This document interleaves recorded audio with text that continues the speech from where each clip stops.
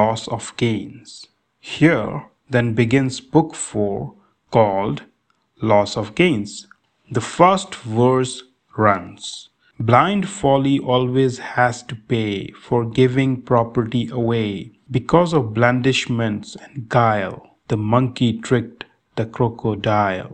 "How was that?" asked the princess, and Vishnu Sharman told the story of the monkey and the crocodile. On the shore of a sea was a great rose apple tree that was never without fruit. In it lived a monkey named Redface. Now one day a crocodile named Ugly Mug crawled out of the ocean under the tree and burrowed in the soft sand. Then the Redface said, "You are my guest, sir.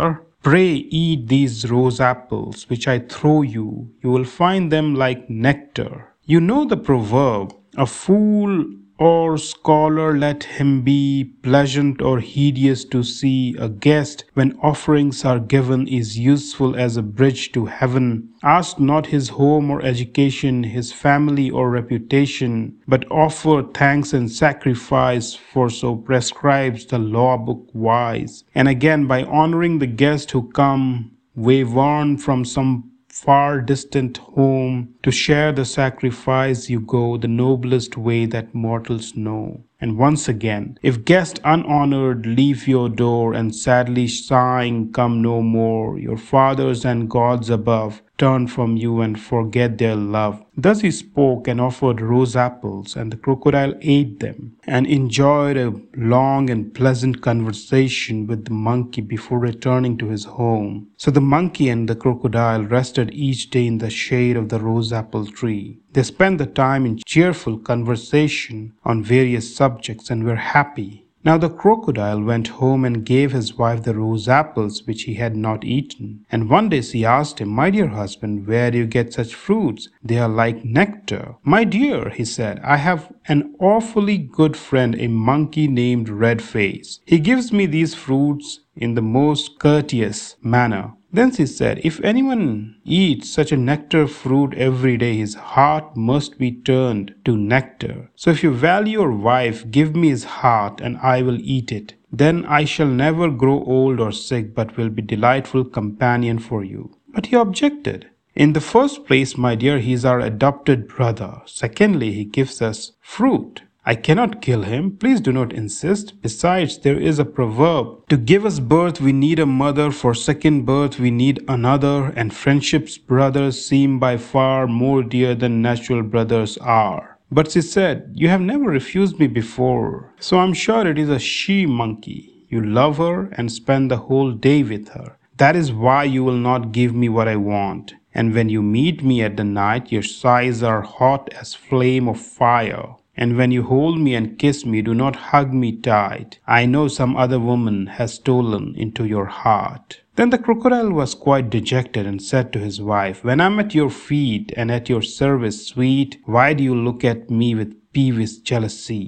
But her face swam in tears when she heard him, and she said, "You love her, you deceiver, your wishes never leave her. Her pretty charming steals upon your heart. My rivalry is vain, sir, and so I pray abstain, sir, from service that is only tricky art. Besides, if you do not love her, why not kill her when I ask you? And if it is really a he-monkey, why should you love him? Enough! Unless I eat his herd, I shall starve myself to death in your house." Now when he saw how determined she was, he was distracted with anxiety and said, "Ah, the proverb is right. Remember that a single grab suffices for a fish or crab, for fool or woman, and it is so for salt, cement, or indigo. Oh, what shall I do? How can I kill him?" With these thoughts in his mind, he visited the monkey.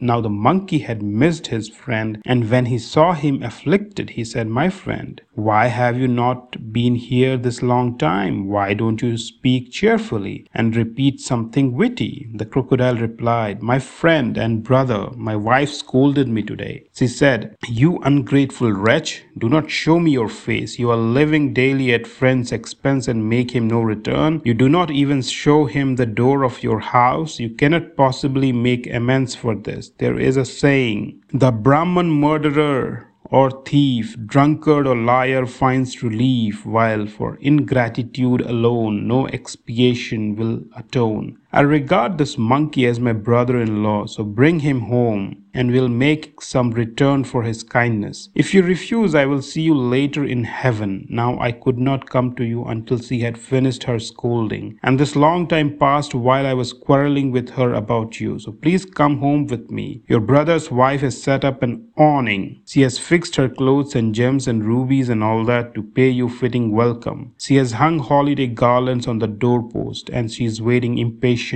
My friend and brother, said the monkey, your lady is very kind. It's quite according to the proverb. 6 things are done by friends: to take and give again, to listen and to talk, to dine and to entertain. But we monkeys live in trees and your home is in water. How can I go there? Rather bring your lady here, brother, I may bow down and receive her blessing. The crocodile said, my friend, our home is on a lovely sandbank under the water, so climb on my back and travel comfortably with nothing to fear. When the monkey heard this, he was delighted and said, if that is possible, my friend, then hasten. Why delay? Here I am on your back. But as he sat there and saw the crocodile swimming in the bottomless ocean, the monkey was terribly frightened and said, go slow, brother, my whole body is drenched by the great waves. And the crocodile thought when he heard this, if he fell from my back, he could not move an inch, and the water is so deep. He is in my power, so I will tell him my purpose, and then he can pray to his favorite god. And he said, sir, I have deceived you and brought you to your death, because my wife bade me to do it. So pray to your favorite god.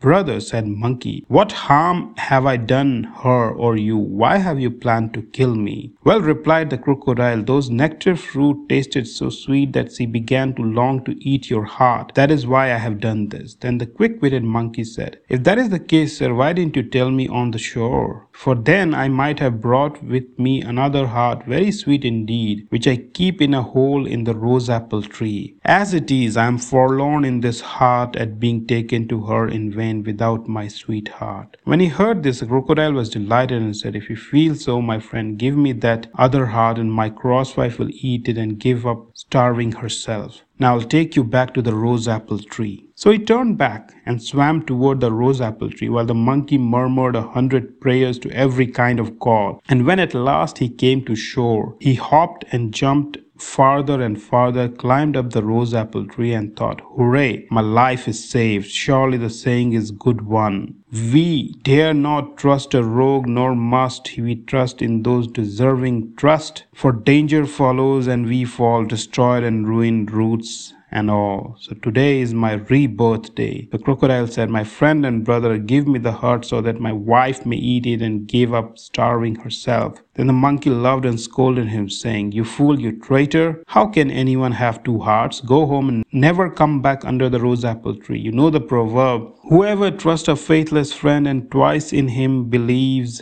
lays hold on death as certainly as when a mule conceives. Now the crocodile was embarrassed, and when he heard this, he thought, oh, why was I such a fool as to tell him my plan? If I can possibly win his confidence again, I'll do it. So he said, my friends, he has no need of a heart. What I said was just a joke to test your sentiments. Please come to house as a guest. Your brother's wife is most eager for you. The monkey said, rascal, go away this moment. I will not come. For hungry man at nothing sticks. The poor man has his heartless tricks. Tell handsome Miss Theodore will see him in the well no more. How is that? Asked the crocodile, and the monkey told the story of Handsome and Theodore.